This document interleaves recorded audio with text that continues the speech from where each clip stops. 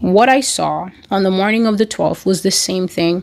I saw the formation of portals, and I saw the abduction of people into spaceships and portals.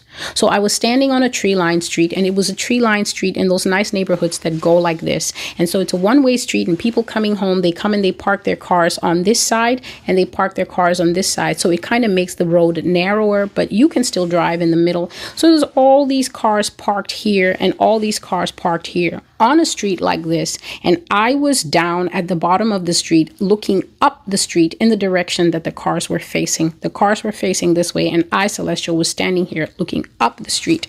And as I watched in that neighborhood, the air of the neighborhood became very wobbly and wiggly. It looked like in the movies when a person is having a memory or having a dream.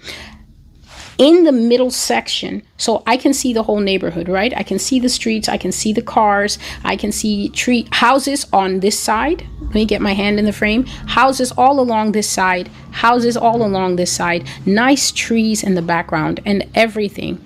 Right in the middle section, which contained treetops, some cars, the tarmac, the middle section became like this. It became very wavy, dreamlike, and a white mist, a kind of white fog, began to form in the air. And I also saw that this waviness was because of extreme heat. So that air in that middle section where I was looking became so hot that it was not just clear air. It had the unmistakable heat wave lines as when we get extremely terrible weather. And then all of a sudden, a circle of lights appeared, and those lights were squarish rectangle. They were not full rectangles, because full rectangles obey the laws of math, and it's 4 normal size, too short, too long. These rectangles were weird in that they did this and then they were sealed like this. So they were bendy.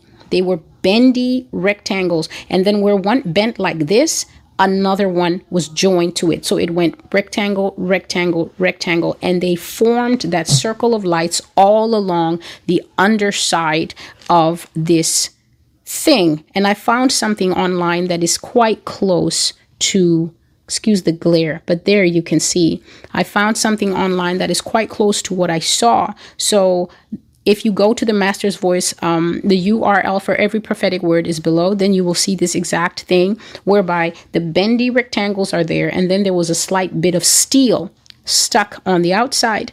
And this circle of lights suddenly appeared, glowing white hot, arranged in a perfect circle in the middle of the road.